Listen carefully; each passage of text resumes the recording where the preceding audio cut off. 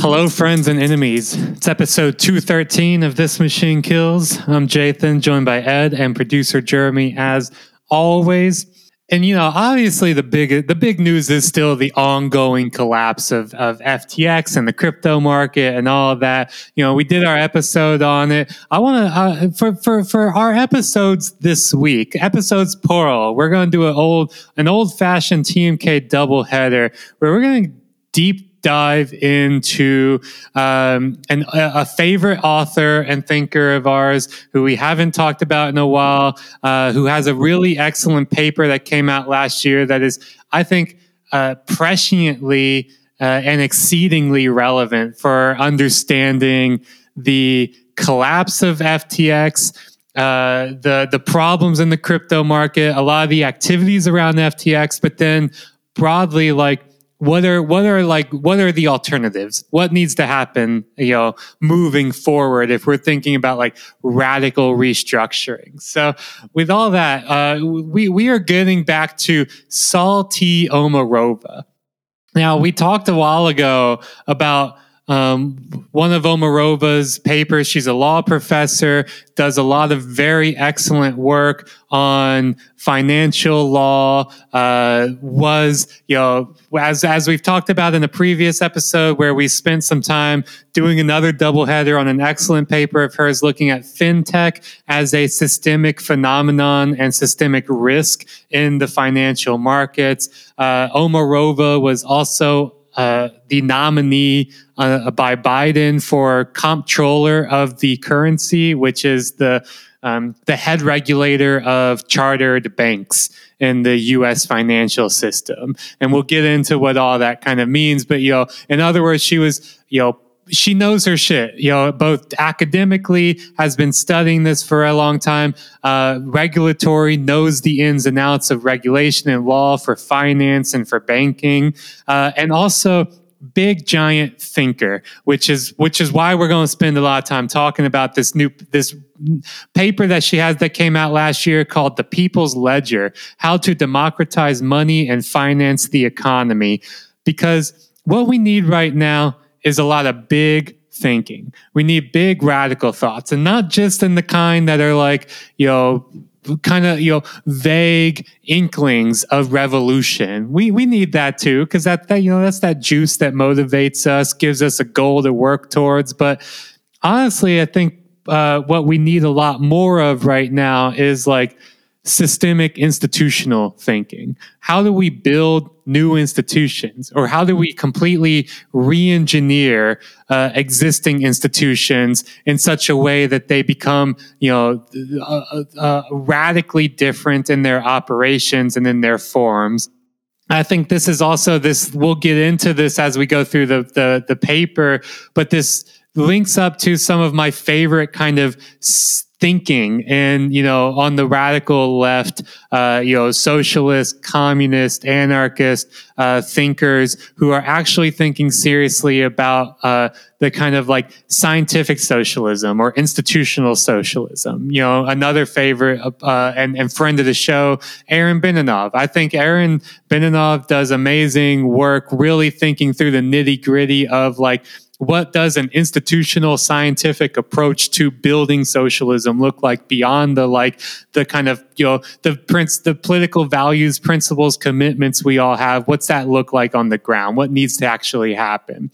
We've talked about this with people like Nick Chavez as well. Do some old shout outs to some of our old favorites, people who are kind of have a almost engineering mentality in thinking about their socialism, or an institutionalist mentality in thinking about building the future, because that's how the future is actually going to be built.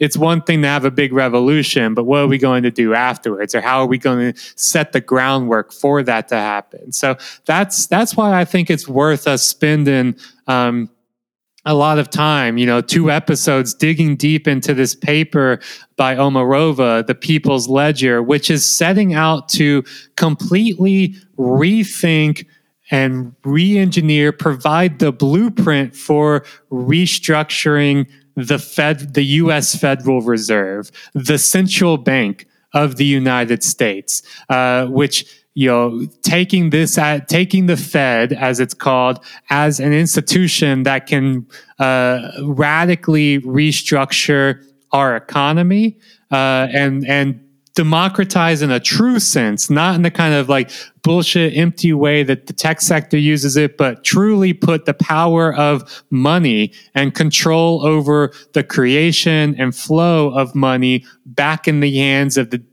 a democratic citizenry. And so I bring this up in the context of FTX because this is a lot of the bullshit that DeFi claims to be adhering to, claims to be building. This is also a lot of what like FTX was. FTX reverse engineered a central bank essentially, and this is what right before FTX collapsed, they were bailing out other DeFi protocols and crypto exchanges and DAOs and shit like that. They were bailing out massive parts of the DeFi Web3 economy, in part to try to keep it afloat, and in part to hide their own improprieties, their own improper dealings. But we talked about this in our No FTX episode, where you gotta be on the lookout for people who, on one hand, want a Glass-Steagall Act for crypto, a kind of a formal separation, regulatory separation between commercial deposit-taking banks and investment security creators and market makers and bankers, as a way of legitimizing it. And you also got to be on the lookout for people who are calling for a central bank for crypto to kind of keep stability in the market, to bail out the too big to fail institutions like FTX or Binance or Coinbase or whatever. Got to be on the lookout for people that are essentially trying to recreate the real economy in the fictitious magic money economy of Web3. Look out for that, deny it. But the flip side of that, because obviously that's the Luddite, what are we going to deny? What are we going to abolish? What are we going to smash? The flip side of that is what are we going to build? Andreessen Horowitz telling us it's time to build. All right, well, Omarova's got a brilliant idea for what to build, and it's a completely different, revamped, re-engineered Fed that I think is at the very least a extremely interesting, provocative, and well thought out experiment. Even if we don't agree with everything Omarova lays out here, we have to and should take it seriously. So that's my preamble before we get into the weeds, the nuts and bolts of what is ultimately a very long and pretty technical law review article, but we're gonna lay it out because it's absolutely one that's worth engaging with. Right. So I think, well, we can probably start with like a sort of a bird's eye view, an overview of the argument here. Part of it, this idea stems from an interest in digital money, and in figuring out a way to have what are some of the consequences of digitizing sovereign money, and what are some proposals that can come out of that, specifically out of the CBDCs, the central bank digital currencies. And so Omarova views most of the CBDC proposals as piecemeal ones, as insufficient to the needs and demands of people, where she's looking at how a vast majority, or not a vast majority, a lot of people have bank accounts, but about something like 22% of all households in the United States are either unbanked or underbanked, which means that they can't really get access to things, for example, such as COVID relief checks, right? So, and that one of the reasons why they don't get access to these bank accounts is because of the profit-seeking mechanism with banks, in which they're more so interested in offering accounts to people that they're going to end up making money from. So she's proposing a structure that would revamp, how deposits are going, or how deposits happen, as well as how the Federal Reserve's investment portfolio ends up looking, as well as the government's intervention, essentially the state's intervention into the economy, managing capital flows, so on and so forth, right? So I think, the premise here is by using, or, really quickly, by you can use CBDCs, or at least roll them out and integrate them fully into a system. So you would be able to then have bank deposits that would be connected to the Federal Reserve Board in these things called Fed accounts.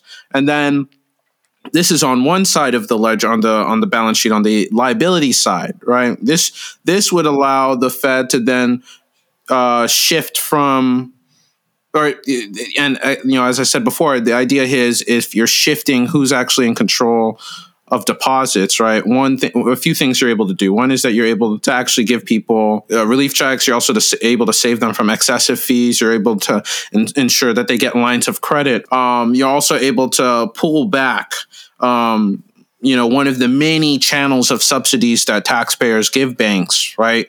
Which has, as she talks about, and as we'll get into the discussion of, these subsidies and these channels and the power that banks have over gatekeeping access to credit and access to savings has gone a great deal in helping consolidate the financial services and financial industry since the 1990s, right? And created some of the too big to fail actors that we've talked about in a few episodes.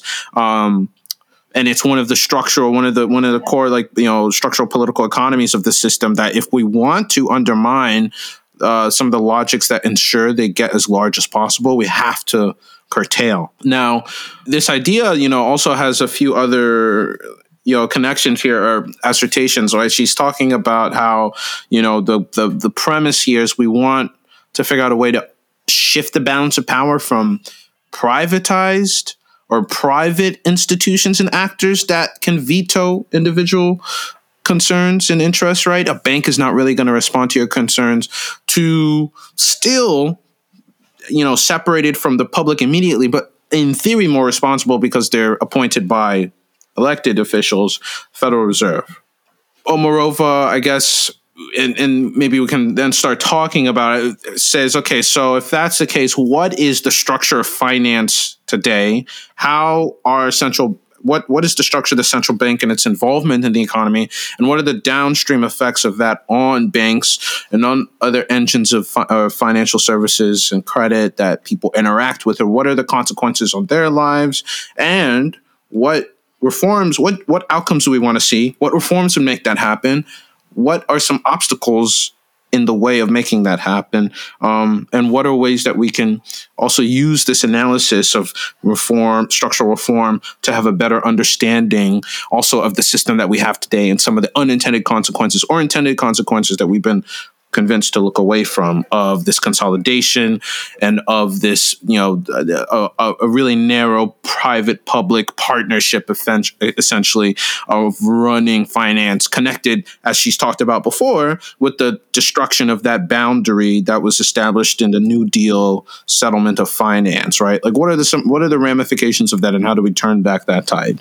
Yeah, and before we get into this as well, I think it is worth mentioning, like, the Fed holds this almost mystical position in a lot of people's minds. If you've spent any time around Ron Paul style libertarians, the Fed for them is they equate it to the Illuminati, basically, a classic slogan of the Paulian libertarians is abolish the Fed, get rid of it, right? Because in their minds, they think central bank, they're thinking George Soros, they're thinking Illuminati, they're autocratic control, cabal, really.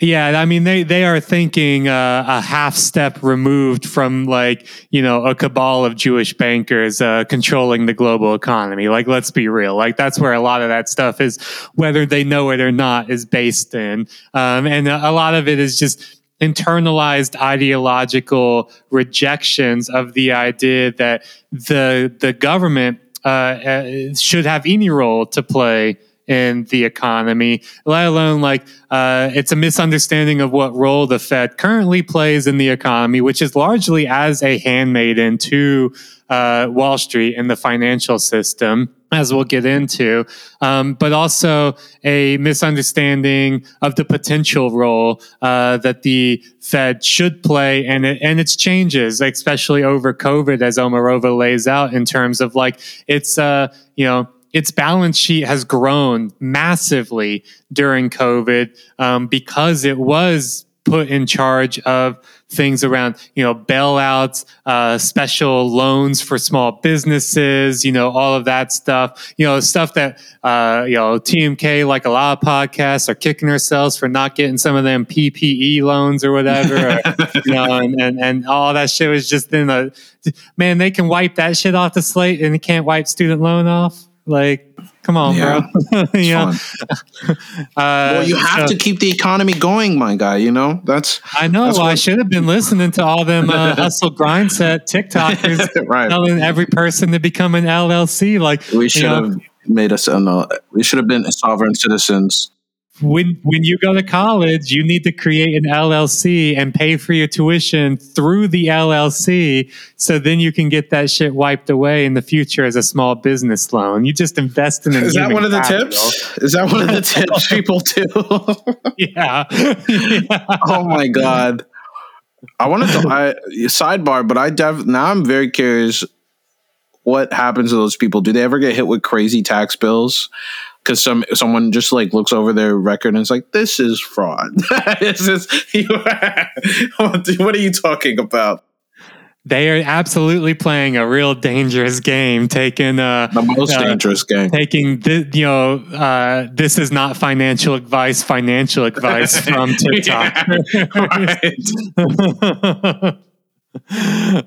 But back to the Omarova. So it's worth bringing that up, and we'll get into this as well, where Omarova also just kind of dismisses a lot of the rejections of, as we'll get into, like the asset side of the Fed Reserve's balance sheet, according to this like new Fed that she's laying out. Is a lot of it is just based on internalized ideological rejection that the state should play any role in the economy. And honestly, one, if you believe that and you listen to TMK, welcome to your first episode, and we'll be seeing you never, because I don't think. I think TMK listeners don't hold that kind of internalized rejection, but instead are open to, admittedly provocative, systemic, holistic arguments for rethinking an institution that sits at the core of the financial system and the economy, but does so in a way that, as I think Omarova very convincingly lays out, should be doing a lot more than it currently does, and should be doing it in a way that, as you just said, Ed, like the incentives for the current financial system are so perverse and so perverted that it's hard to call them financial services, right? Because who are they serving? Certainly not us in any meaningful way. And this is really the point that Omarova is trying to push us towards, right? Is I'll just briefly quote from the beginning of the paper, where she says, "It is especially important to recognize that taking a more limited, piecemeal approach to reform is not necessarily the most prudent or practically feasible option. As this article shows, there is an inherently symbiotic relationship between central banks' assets and liabilities as tools of financial and economic statecraft. Translating this insight into policy requires an integrated and proactive approach to restructuring both sides of the central bank's ledger." And we'll see this as well as we go through, because she is really talking about a complete revamp of the assets and liability side of the central bank, and not these like piecemeal tweak around the edges kind of way, but a complete restructuring, creation of a new institution in the shell of the old. And I think she convincingly argues as well that anybody that under the name of prudence or under the name of pragmatism pushes for a more piecemeal, limited, tweaking around the edges approach They are instead, whether they know it or not, and oftentimes they know it because they're lobbyists who are paid to do this, they are standing in the way of any kind of major restructuring of our economy, and instead are simply trying to, like the birds that eat barnacles off of a well, they are servicing the existence of an economy that has grown too bloated, too big to exist, and so what that requires is not picking the barnacles off, but completely harpooning that well. We gotta go Moby Dick on the financial system as it exists. We gotta. It's a predator, and we gotta put it down. And I think Omar Nova's paper really goes a long way towards talking about and laying out in detail a way that we might go about doing that. And so honing in on those two parts, right? Talking about the balance sheet and the liability and the asset side, to also hammer home some of the points, that we'll dive in here, right? The goal here is on the liability side, you want to make it easier for people to be connected into the financial system, both when it comes to savings and depositing, but also for extension of credit, right? But as she said, you can't just do that in of itself without a larger vision, or that it would be wasted to do that without a larger vision. And that this larger vision is that gets back to what she keeps coming back to, and as you talked about, Jathan, right, which is redefining and redesigning how modern finance works and shifting it away from the capture and the central logic, which is profit seeking and excess returns pursued, and taking seriously this idea or this impulse of democratizing finance, right, where instead of the franchise system, right, where you have the Fed acting on behalf of the public to ensure that there's, quote, monetize full faith and credit of the United States, right? Instead of having this sort of system where the Fed is helping, through lending, prop up the liquidity of the system, right? And ensuring that the supply of credit money is fine, and helping allocate capital flows here, helping the private entities and financial institutions, namely banks, operate. And instead of solely doing that, and then having on the other side of that, right, on the asset side, being just the sort of the debts that are acquired in the process of providing these loans, doing these bailouts. Instead of doing that, what if we had a system where there was actually a core link between, what people want their economy to look like and do, and themselves, and the central bank? And so what if the central banks was not solely acting in the name of this ultimate public good by backstopping private entities, but instead was restructured to prioritize, in one way or another, public entities and public individuals and public populations. And so that to do that, that's what the people's ledger would be, instead of it being a bank's ledger sort of thing. That we would have a system that could direct investments, manage the economy, incentivize or disincentivize various activities in the economy that are more aligned with the interest and the needs of the general population, and not the needs and the interest of a specific class of investors, and financiers. And that means, again, we're getting rid of bank deposits or private bank deposits and bringing it into central bank. But then again, as we talked about here, and as you talked about, and as I'll probably mention later on, right, this is fodder for conspiracy theory stuff. The idea that bringing in anything more into the central bank is upending the control of individuals in their own autonomy. And we'll get into a little bit about the idea behind that, and how it grates against, I guess, or why the libertarian capitalist would grate against it. But I still think it's you can probably explore playing with the central bank if you're not a libertarian capitalist. Yeah, and still pursue greater autonomy for people. Absolutely. When people react like negatively to the nationalization or socialization of some service that is largely, controlled by the private sector. So, banking, for example. I've also seen it with like Twitter, right? Where people are like, Right. well, you can't turn Twitter into a public utility, even though it like functionally, like people kind of treat it as like a public utility, as a public service. You can't do that because Twitter is a global thing. Like what company is it, what government's going to, run it? Is it the US government? Well, what about all the other countries that run it and stuff? It's like, or all the other, places in the world that use Twitter, it's like, and we have good reason to be suspicious of like things getting rolled into a state that, especially a state that maybe, like the US fluctuates so wildly, depending on who's in power, does a lot of very evil things, is highly undemocratic in a lot of ways.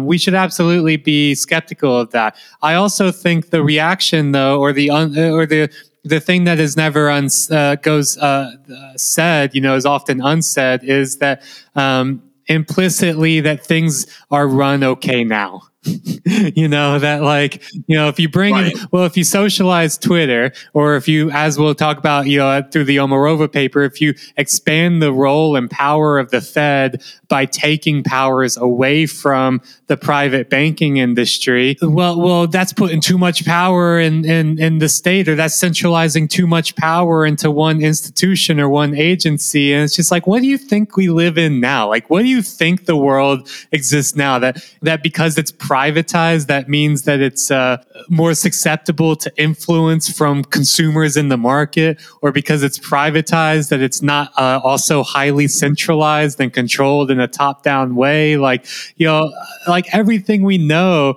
is saying that if we, by all measures, live in among the worst possible conditions and ways of organizing services, utilities, goods, all of that in the world, why work so hard to preserve that status quo at the in fear of what could be different, right? That like what could be different might operate in the same way. Old wine poured into new bottles, okay, but it could operate in a radically different way as well. So all that's to say is that I think a lot of times the people that are the quickest to knock down any suggestions of alternatives are also implicitly the quickest to preserve the status quo, because it's like, better the devil which to me just never really strikes me as a convincing argument, and quite to the contrary, really open our eyes to how truly awful a lot of the way society is organized today is. Then shouldn't we really be scrambling for anything new? Yeah, I mean, like, I think that's the thing, right? To their credit, on some level, there's an understanding that like these sort of proposals, maybe not anti-capitalist, but they offer changes to the capitalist political economy that would be devastating to some groups and confusing to others. And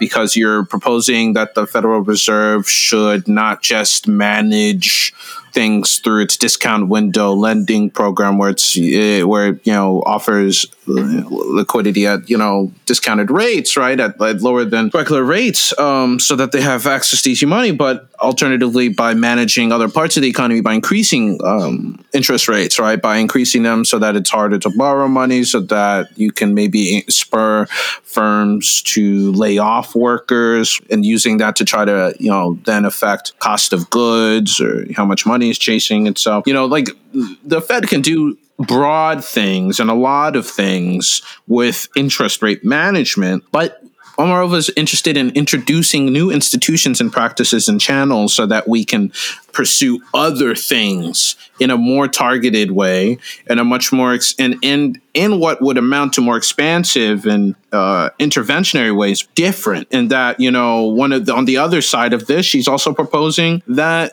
we create new powers for the Federal Reserve that would allow them to, have new asset holdings that could then be used to help spur the creation of public entities, right? That you redesign how the discount window loans are given to institutions. You think about how securities are issuing,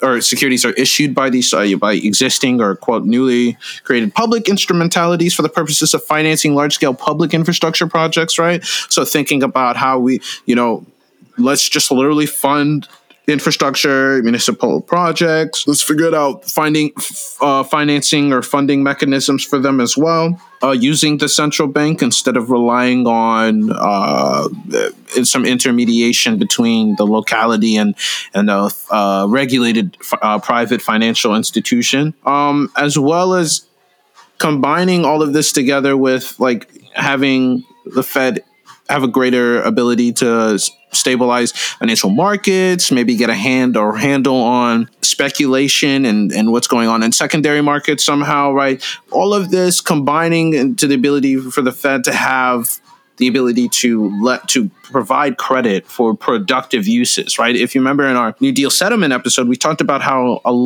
one of the issues Omarova has and has talked about at length is how much capital goes towards the secondary markets where you're generating new assets, synthesizing them from other ones, where you're allocating capital and pursuing funds, not really to produce things, but to grab claims to debts, right, and to other sort of instruments or claims or bets and so on and so forth, right? You're spending a lot of capital and not on actually ensuring that the productive economy grows and sustains itself and that new enterprises are pursued, whether that be infrastructure, whether that be businesses, so on and so forth. You're instead spending it on speculation. And this goes against what you talked about, that New Deal settlement, right? So the idea here being, if we redesign how the Fed's balance sheet looks on the asset side and the liability side, we can ensure that we have a better understanding of the monetary policy choices, how they affect the rest of the economy. We would then have an ability to create, pools of capital that can be allocated to help the productive economy, right? We would have greater transparency with this balance sheet, right? In a way that we don't have today, which means that we'd also be able to have, if you have this greater transparency and this greater delineation, the public at least has a mechanism, or, it's easier to ascertain the outcomes and the imperatives that are going on and changing them, right? I think one example is that this recently is just the massive debates that go on quite regularly about, still to this day, about inflation and the contribution of inflation from various causes, whether it's from the greed of corporations that are enjoying highest profit margins ever, whether it's supply chain crises, whether it's the strength of labor, relatively speaking. And the role in which the Fed's decisions do and don't accelerate, deepen, intensify, or undermine any of these things. So instead of having these really muddled, intense debates where people are either lying so that they can advance their own political agenda, or having to hedge a lot because it's not entirely clear, and we're entering the realm of argument, inference, political assertion, whatever. It would be a little bit easier if we could have clear delineation of what the Fed was doing, what the consequences were, what instruments we can literally grab onto and move, if there were more of them than just interest rate management, right? And giving us more room to lobby for specific outcomes, which I think also ideally would mean maybe, it depends.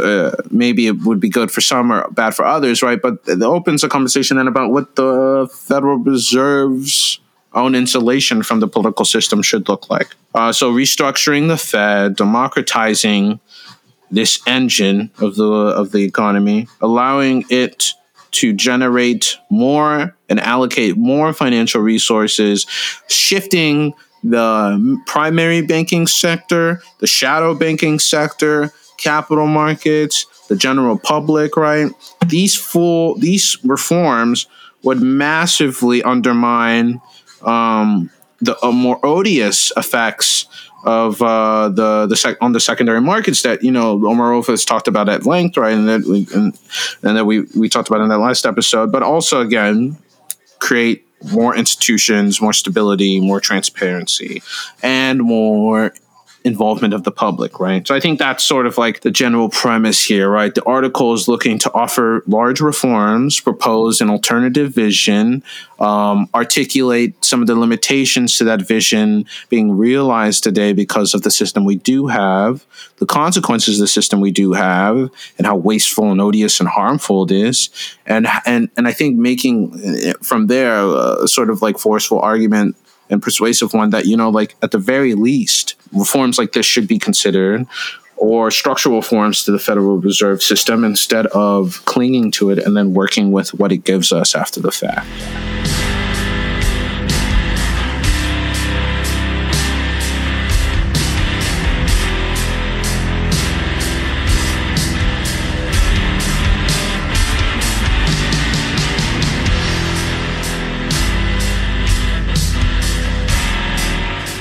All right, let's get into the nuts and bolts. I mean, we've been providing a kind of high level overview of a lot of this for quite a while now. It's big, it's a big topic, but so it's worth that time. But let's get into the nuts and bolts of what this actually looks like, and also. Just for listeners who maybe want to go back, because we do keep referencing our previous episodes talking about Omarova, and in particular her paper called New Tech versus New Deal, FinTech as a Systemic Phenomenon. Our episodes on that are 177 and 178. So a little while ago is when we got into that. So that's if you want some to re-listen, refresh, you're curious, that's where to go for that. But let's get into the nuts and bolts of like just quickly speed run like how the Fed works now, what its balance sheet looks like now, under what's called the franchiser model, and then spend much longer, of course, talking about the revamped asset side and liability side of the new Fed balance sheet that Omarova lays out. So I'll just actually quote a little bit from Omarova here, where she's laying out like how the Fed works now, which is this franchise finance, as she calls it. So the kind of logic of the system, the operations of this system. And she says, quote, "Contrary to the widespread misconception, banks do not simply intermediate between private savers and borrowers by lending to the latter what the former have previously deposited." So in other words, right, like a bank is not a big piggy bank where people go in, they put their money into deposit accounts. All that money gets sloshed around into one big like Scrooge McDuck vault.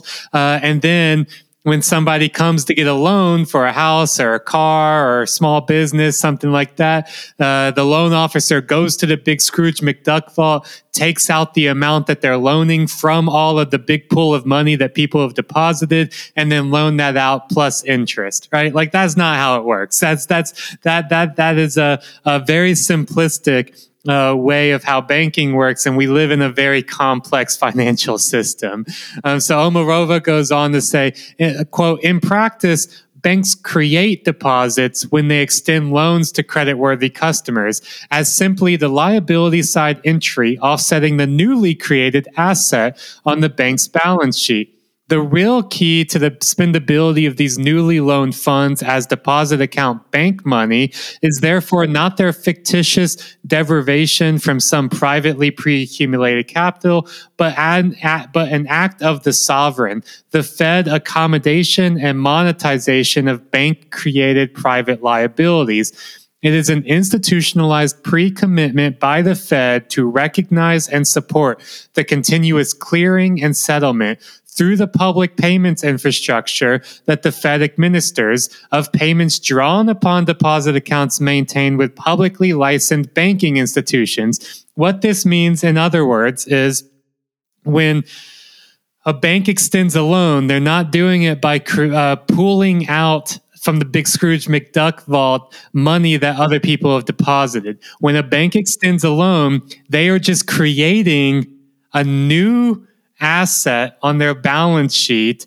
The loan is an asset for the bank because it's something that is owed to them, right? And and in that they're creating a liability on the balance sheet. Which is that deposit, right? To kind of offset it, to keep the balance sheet balanced. And so, in other words, they are creating money by doing this, right? By loaning out money, the bank is actually creating money. The Fed has the money printer, but they only turn it on and they only deliver what the money prints to federally chartered banks, right? And so the Fed then here is, committed to that continuous clearing and settlement. In other words, the stability of the financial system to ensure that when people go to pull out the money they've deposited, the money is there. That when, people want loans and they're they're credit-worthy people for credit-worthy purposes, well, the bank has money to loan out because all these things are important for growing the economy and maintaining the stability of the financial sector.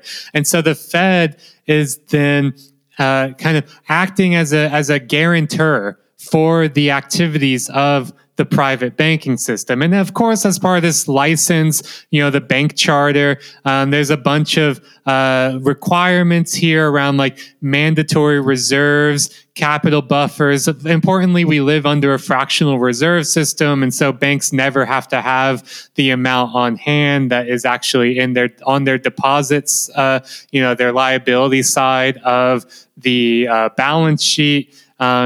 There's also restrictions on the bank's asset portfolios. They have to do regular reporting and all of these things. But in return for adhering to the rules of the bank charter, they get what Omarova calls privileged access to public accommodation, right? In other words, the bank charters get privileged access to the central bank, to the Fed Reserve through these, deposit windows. So, discounted interest rate loans that are only, from the Fed, that are only accessible to banks. Banks have accounts at the Fed Reserve. So you can think about the Fed as like, it's a central bank, but it's also a meta bank. It is a bank for banks. So banks have accounts at the Federal Reserve, right? But currently only these chartered financial institutions have access to the privileges of and the powers of the Fed Reserve. Although, of course, as we'll get into later in the article, this privileged access to the public accommodation, the Fed Reserve has grown far beyond bank. Traditional bank charters, right? Like, non-bank financial institutions like securities firms, derivatives dealers, asset managers, and the other participants in the very large and growing capital markets and quote unquote shadow banking sector have now all become what Omarova calls de facto franchisees that issue and multiply public credit money alongside commercial banks. In other words, you have a bunch of non-bank financial institutions which are taking advantage of the privileged access to the guarantor of the Federal Reserve, largely through the breakdown of financial regulations that are supposed to keep these separations intact, and thus the very large acquisitions and consolidations of financial banks, chartered banks by these big non-financial or investment institutions. And we'll get into that. that this is a massive problem for the stability of the financial system, but also the incentives that motivate the financial system, and also the kind of revamp of the Fed that Omarova lays out is explicitly and intentionally meant to curtail that in a very serious and radical way. But so that's the kind of the financial system we live under with the Fed, right? Is this franchisee? The Fed gives a franchise to chartered banks, and as part of that, in this franchise model, the sovereign public, right, the Fed Reserve issues and modulates the supply of this credit money, right, money issued in the form of credit loans. Omarova wants us to go further than the Fed just merely issuing and modulating the supply of this money, which then banks choose how to distribute, how to allocate that money, right? They choose who gets loans. They choose how deposit taking from customers is used to subsidize other high risk activities, especially because deposits have federal insurance on them. And so, this is to prevent things like bank runs, but it also has created moral hazard for banks where they have, a big pool of money they get from people depositing their checks into bank accounts that the bank then takes and uses for other high risk activities.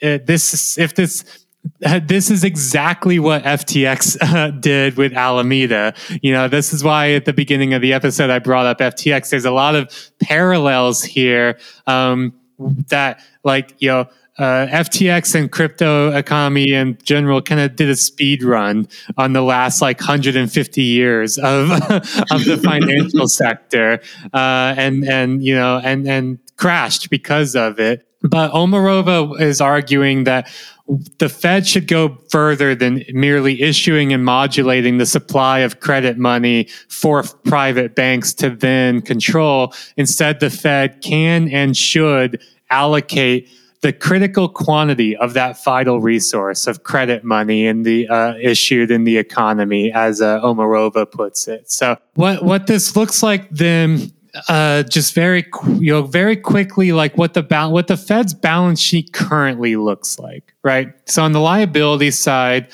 the Fed's balance sheet largely consists of, the U.S. paper currency. Of course, it holds a lot of currency.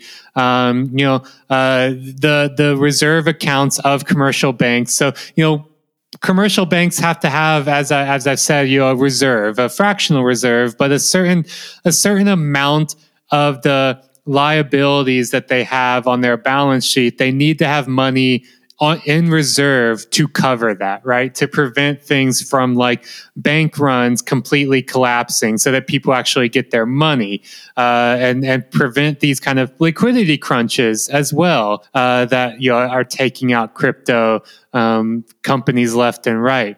But banks don't just hold that reserve. It's not a pinky promise of yes, we pinky promise that we have X percentage of our liabilities and currently in reserve in the big Scrooge McDuck vault. No, that stuff, those reserves are kept in accounts at the Fed Reserve. As I said, commercial banks have accounts at the Federal Reserve, a bank of banks. And so, the liability side of the Fed also consists of other things like repo, swap line liabilities to dealer banks and foreign central banks. Some pretty technical stuff that honestly I don't think we need to get into the details of the repo market and the commercial paper and all that. It's not really super important for our broader purpose here, although Omarova does get into this in her paper, of course. I mean, in a broad sense, that's the liability side of the Fed, and so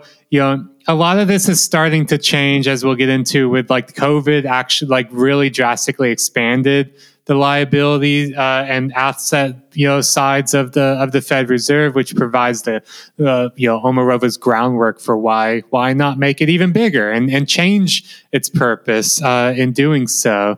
As Omarova says, in the post-2008 era, this narrowly restricted structure of the Fed's liability has been increasingly subject to criticism along three principal lines. And so, in other words, there's already kind of criticism underway of how the balance sheet currently exists at the Fed. For example, Ed brought up like interest rates, right? Like the Fed Reserve kind of does a lot of monetary policy, but it does so in very, very blunt ways. It only has a few tools at its disposal. One is changing interest rates, and another is through things like quantitative easing. In other words, putting money into the economy to try to ease provide more leeway, more credit, juice the economy, make it burn a little hotter. But these are all very blunt kind of functions or tools that the Fed has that still largely rely on and secure the position of private financial institutions as really being the controllers of the economy, the planners and distributors and allocators of these resources, money in the economy. Let's just jump real quick to the asset side, right? Like, of the Fed Reserve before we then can really lay the groundwork for what's new, what we want to change, or what Omarova's blueprint for a new institution looks like. The asset side, the bulk of the Fed's assets traditionally, as Omarova lays out, consist of treasury bonds and so-called agency securities, or low-risk bonds issued by federal government agencies and government-sponsored enterprises. The Fed also has things like gold certificates, special drawing rights, which are kind of these agreements with the International Monetary Fund, foreign currency, discount window loans, and other of these assets. These are all kind of tools that the Fed uses its asset portfolio as a means of performing traditional monetary policy in the economy. But however, since the 2008 crash, some of these tools have also been used in pursuit of credit allocative tasks, and not merely like maintaining stability in the economy, but growing the economy, pumping money into the economy. So the Fed has gone under multiple rounds of quantitative easing, just for example, under what's called QE3, or the third round of quantitative easing that the Fed engaged in the fall of 2012. The Fed does this quantitative easing not by just throwing money into the economy, although it does do this occasionally in the form of what's called helicopter drops, but largely by buying stuff in the economy. And so under quantitative easing 3 or QE3, the Fed committed to purchasing $85 billion per month in mortgage-related assets in order to maintain a floor under housing prices, right? And so this was a direct continuation of the Fed's massive emergency lending and liquidity support programs in response to the crisis of 2008. And so, in effect, this turned the Fed into a market maker of last resort, not merely a lender of last resort, but they were creating a market for these mortgage-backed securities or mortgage-related assets in order to keep the economy propped up and prevent it from collapsing. But they were doing so at the rate of $85 billion per month of purchasing. So, this is, as Omarova lays out, right, these large-scale crisis-driven interventions explain the remarkable growth in the size of the Fed's balance sheet. So the idea that the Fed's balance sheet can be large, that it can have both a lot of assets and a lot of liabilities, is not new, and has been the case for the last 15 years and going. That the Fed is growing massively and rapidly, but it's largely doing so in response to crises brought about by the financial system in 2008, for example, or other exogenous crises brought about by like COVID. And what it means is that the Fed is operating in the realm of direct credit allocation and distribution.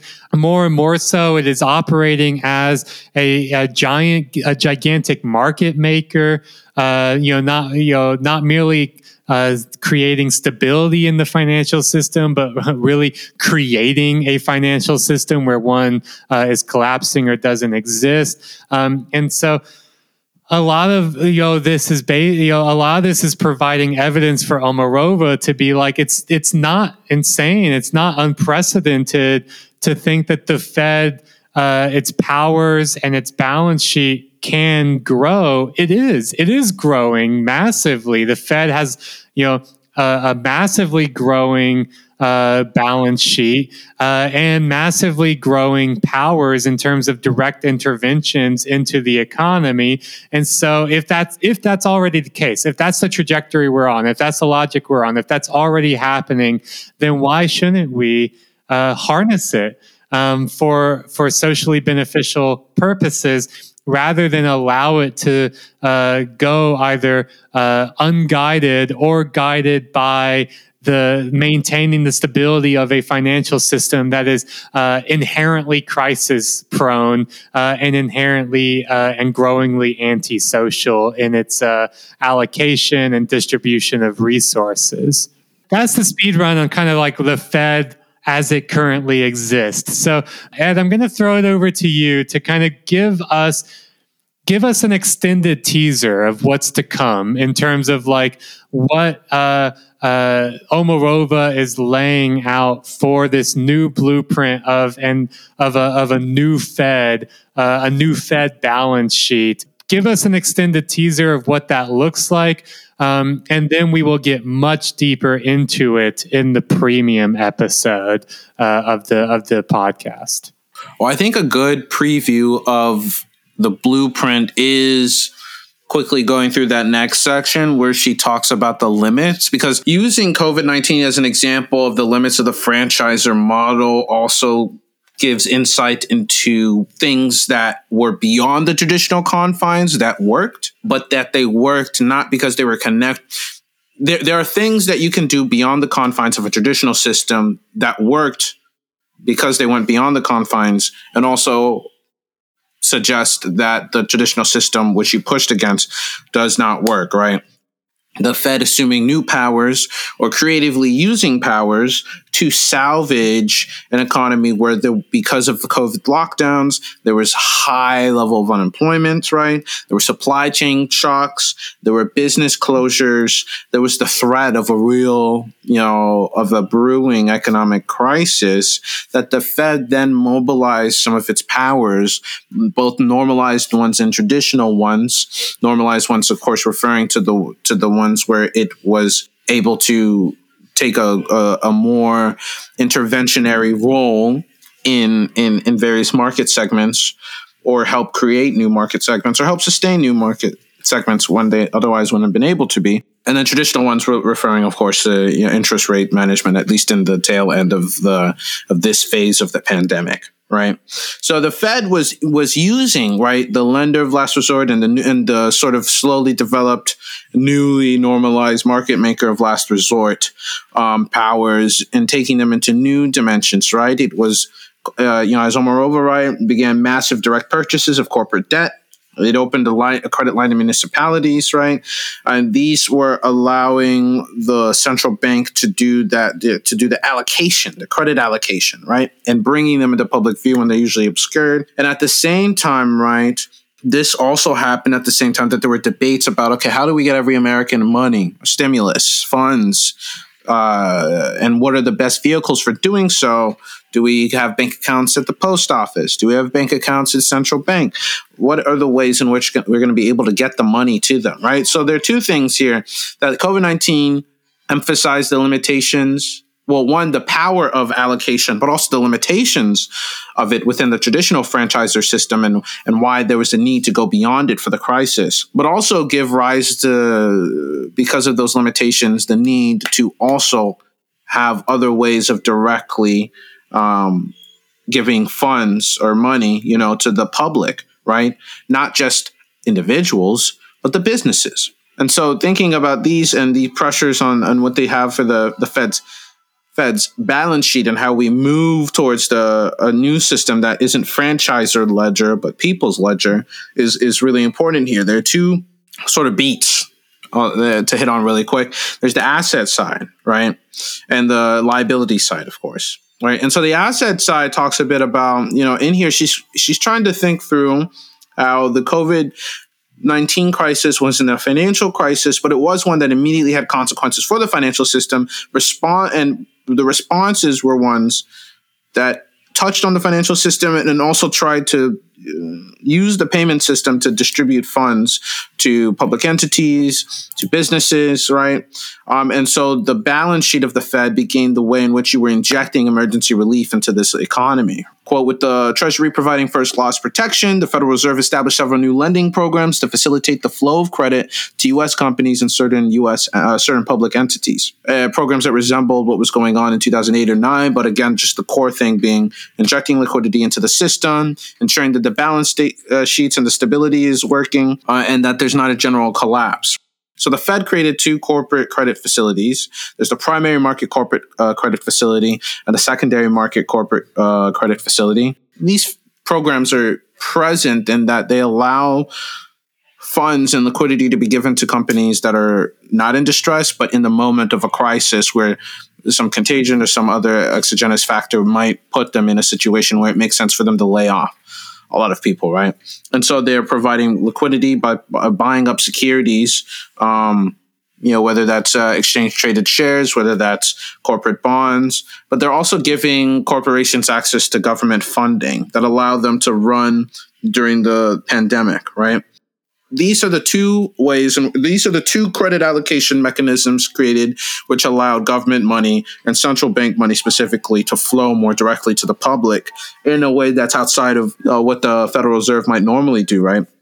And additionally, there was a municipal lending facility, which allowed state and local governments to handle the massive lockdowns that were happening, the mass unemployment that was happening, by getting access to capital that would still allow them to continue operations, right? So, they were able to borrow directly from the Federal Reserve with some conditions aside. There were eligibility requirements, there were high interest rates, and there were other conditions that narrowed the ability and the efficacy of the program, right? And opened it up to criticism, as Omarova points out. But at the same time, this was the first time that the Fed had kind of, offered a credit facility to support municipal bond markets, right? And again, use its balance sheet as the platform here to back these state and local governments. So these programs, she assigns them under this idea of whatever it takes, right? Whatever it takes to prevent an economic disaster. Allocate capital however you can so that operations can continue as usual. But they also suggest, one, of course, that the franchisor model is not the reason why these credit facilities were rolled out, because a lot of these credit facilities were novel programs, right, that were offering money in channels that it wouldn't typically do so. But that they also, resulted in its changes to the Fed's asset portfolio, if you were to compare it before and after the crisis, because it was buying up corporate and municipal bonds. And so by changing the composition of that balance sheet, Omarova writes that, they reflect the ongoing changes in the role of a modern central bank, not only as the nation's primary money modulator, but also increasingly as its credit allocator. The latest crisis made it no longer possible to ignore the fact that the central bank's balance sheet is an indispensable integrated platform for ensuring the functioning of a modern economy and not simply the back office support system for these private franchisee banks. Brings us then to the liability side, right? So the liability side here, the pandemic ends up having a shift, or the potential to have a massive shift, right? Because it pushes two new big ideas in policy debate, right? One is CBDCs, the central bank digital currencies, and two is having the ability for individuals to have accounts with a central bank. And these two ideas are connected to one another, but usually presented in ways that are mutually exclusive or piecemeal or not connected to one another, which is what she was talking about and what we talked about at the top of the hour when we said that the CBDC proposals are piecemeal, right? Zomarova talked about it, and as we talked about at the top of the hour, because they're really talking about transforming specific aspects of the financial system or monetary system, and not actually thinking about what would we change about a payment system if the payment system and the way in which the central bank does monetary policy if we were rolling out CBDCs. I'll quickly say as well, they're often and almost always talked about as in competition to other forms of banking or other forms of money. In other words, it's like the central bank digital currency is just another good and service on the free open market. And by design, therefore, they are always talked about as created in ways to make them less attractive to the existing kinds of ways of dealing with currency and banking and money. In other words, ways that entrench and give the advantage to the existing financial system, rather than talking about them as a replacement for that system. Yeah, right. It's thought of like what to do in the age of the internet sort of discussions, instead of what is a new, like those discussions end up usually being how can we add a digital gloss instead of how could we literally dig up the guts of the older system and figure out what works and what's rotted and what's useless and what's viable, right? And the CBDCs have been growing in popularity because, of course, cryptocurrency has been growing in popularity because of the hucksters and grifters that have been pushing it. But also because of the growth of the platforms and exchanges on which it's traded, because of the growth of these alternative mediums that are attempting to integrate crypto, whether it's through NFTs, whether it's through metaverse and its promise of microtransactions, at every step of the way, or it's, and the attempts by Facebook, now named Meta, to roll out its own, CBDC as a way to achieve like an entrance into the financial system and get out of advertising as a primary revenue stream. Right, there's been lots of buzz and interest on CBDCs, driven largely by the success in the private. By private actors, and also then again by central banks growing increasingly interested in them. And as she talks about this betrays a sense of simplicity that is not actually there, right? Because it's not simply that we should be thinking about, do we replace sovereign money with a digital form? It's, what is the infrastructure that's going to be behind it? How is it going to be provided? How is it going to be used? How are we going to be thinking about privacy? How are we going to think about transparency? How are you going to be thinking about when you're able to use it or when it's available to be used? All of these are questions that are kind of left out of the mainstream discussions, though they may occupy some of the minds of some of the more ambitious central bank technocrats or, Facebook, planners, I guess. But, she writes, economically, CBDC may be universally available, retail or general purpose, or restricted to only financial institutions, wholesale, be interest-bearing or not, be subject to quantitative limits or unlimited, and have varying levels of convertibility into cash or bank deposits. Finally, choices related to the provision of CBDCs concern the allocation of roles and responsibilities between central banks and private financial firms, right? So this is all to say, right, that we cannot simply kind of mindlessly walk into it. We should, and it will require really smart and involved design if we do pursue digital sovereign money, right? And if you are making these conscious decisions, right, then one set of concerns that we should have is that, who is it going to empower? Is it going to be designed in such a way that it can expand and sharpen central bank monetary policy toolkit, as she writes, by allowing them to manage interest rates through the interest on the CBDC deposits. Or are we thinking that maybe it should be used to compete with other currencies, as you talked about, Jathan, right? Or displace commercial bank deposits? What range of reforms are we interested in? How far in the radical and the changes to the system and to how monetary policy is transmitted do we actually want to go? But all of the discussions have largely been centered on the idea that we need to have it connected to commercial bank money in one way or another, right? And that everything will go along fine, and CBDCs will be offered as just yet another form of deposit, right? But ignoring kind of all the complex questions that come up in this. So, moving on from the CBDCs, right? Or moving on a little bit, or building off of that discussion of the CBDCs, right?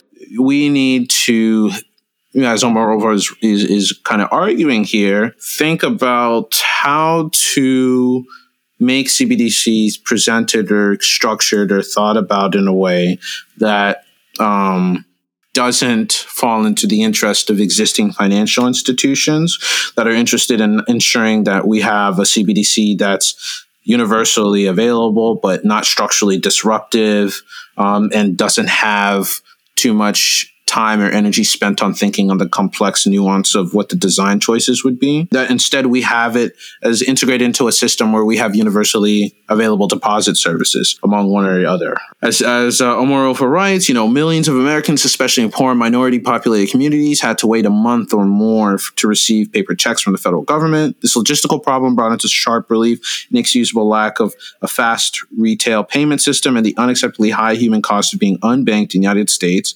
And so responding to this, we saw, the kind of debate about, okay, what maybe we should expand banking, right? In March 2020, Sherrod Brown introduced Banking for All Act. We tried to say that bank accounts would be available at regional Federal Reserve banks and the U.S. Postal Service, and that private banks would be, required to, quote, offer pass-through digital dollar wallets to individuals via separately capitalized subsidiaries with assets consisting solely of reserve accounts at the Fed. So get rid of the narrow bank model, replace it with a new CBDC model that integrates this idea of banking, expanding banking to more people, to everyone, and also offering banking services or, access to at least central bank money as well to not just individuals and households in crises, but households and businesses, going on and throughout. Going on from here, right, and talking, one of the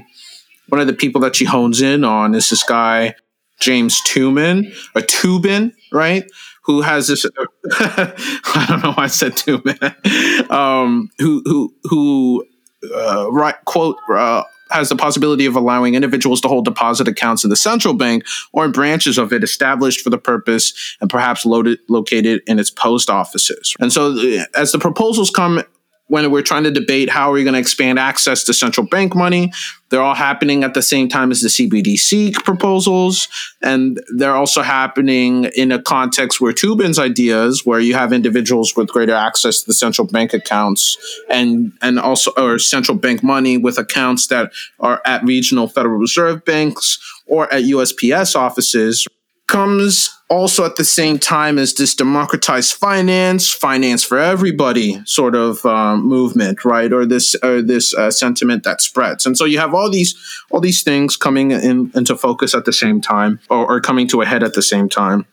A proposal emerges, which Omarova will spend a lot of time building up, for Fed accounts in 2018 by Morgan Ricks, John Crawford, Lev Mandad, and their idea was that you could have Fed accounts, accounts to the Federal Reserve, that'd be cheaper and more efficient rather than in a replacement for private deposit accounts offered by commercial banks, right? Quote, as proposed, Fed accounts would have transactional functionalities of private bank accounts, say for overdraft coverage, but pay higher interest on deposits and avoid predatory charges. It would provide a money for payment safety net for the unbanked and underbanked American households and crowd out unstable privately issued deposit substitutes, right? But Omarova says, Omarova is more saying, this is a convincing argument that if we get rid of that privileged access we talked about before related to the charter, that also creates these downriver odious effects where you have moral hazards that support speculative and risky enterprise, and you have secondary market speculation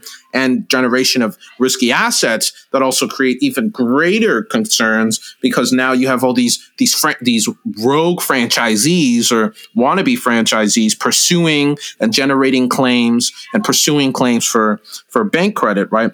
Instead of having all that shit, that what we could do is that by ending privileged access, we could provide this money more directly and get rid of a lot of the destabilizing things that are lurking just out of sight in our traditional system, right? So combining the conversations that are happening with the CBDC, combining it with the Fed accounts, raises an obvious question, right? Or, I think obvious if you're in the field, but maybe not obvious to us. Right. But it's the obvious question from the argument that they're pushing, right, is what would or should happen on the asset side of the central bank balance sheet in order to accommodate this proposed expansion of central bank liabilities? Because you're talking about a massive explosion of it if you're now involving the ability for customers to deposit money and you're universalizing it, right, through a digital dollar wallet, and you're universalizing it through a digital dollar wallet, and you're expanding access to that 22% of American households who are underbanked. The problem here, the core of the problem she talks about, is to think about it as not really being an issue of expanding the portfolio, but looking at the composition of it, right? We need to be thinking about what specific assets are purchased as a political act. And that, quote, behind the veil of technocratic neutrality, central banks' investment choices have immense distributional choices. Perhaps not surprisingly, most CBDC proposals either leave the composition question unanswered or reduce it to a simple quantitative recalibration of the traditional central bank asset portfolio. The latter typically involves increased central bank lending to private banks to replace their lost deposits and open market purchases of high-quality public and private securities, right? So then leading us thinking about and understanding, I think, some of the opposition that come from libertarians and a lot of capitalists right here, where, the central bank is operating in one way or another as a guarantor of the status quo and as an inherently political but also ostensibly not political institution that preserves a certain arrangement in the economy by investing in certain things and not in others, by having the powers to mitigate certain aspects of the economy and not others, and by only going beyond the bounds in the certain accepted channels that don't raise the possibility of things like this. If we're thinking about combining the CBDC measures and the Fed accounts, we need to be asking, right, what are, if we're going to be offering this massive expansion, then the changes on the asset side need to be also thinking about the political impact of the investments. So what sort of political choices and acts are we interested in pursuing on this end, right? As well as what are the political choices that are currently chosen, right? And what are the structures that protect them and preserve them and limit the ability of us to transform the balance sheet? We don't have a lot of research in certain arenas as a result. And because of that, there's certain solutions are not pursued or even thought of when it comes to changing the asset side or connecting it to the CBDC and the Fed account models. And so we have technology today that could change the structure of the Fed's liabilities, as well as the dynamics of the Federal Reserve to the general public, individuals, businesses, public entities, municipalities, state and local governments, but they are not pursued for political reasons and ideological reasons, and also for self-interested reasons, right? But if we do pursue these dynamics, especially if we had pursued them in the wake of COVID, if we pursued them to a limited extent in COVID-19 and we were able to save this broken, groaning system, then imagine what would happen if we made a conscious act to choose and pursue a certain set of political outcomes, or to create a Federal Reserve and to create a payment system and to create a financial system where we could pursue these things in the name of needs and interests of individuals.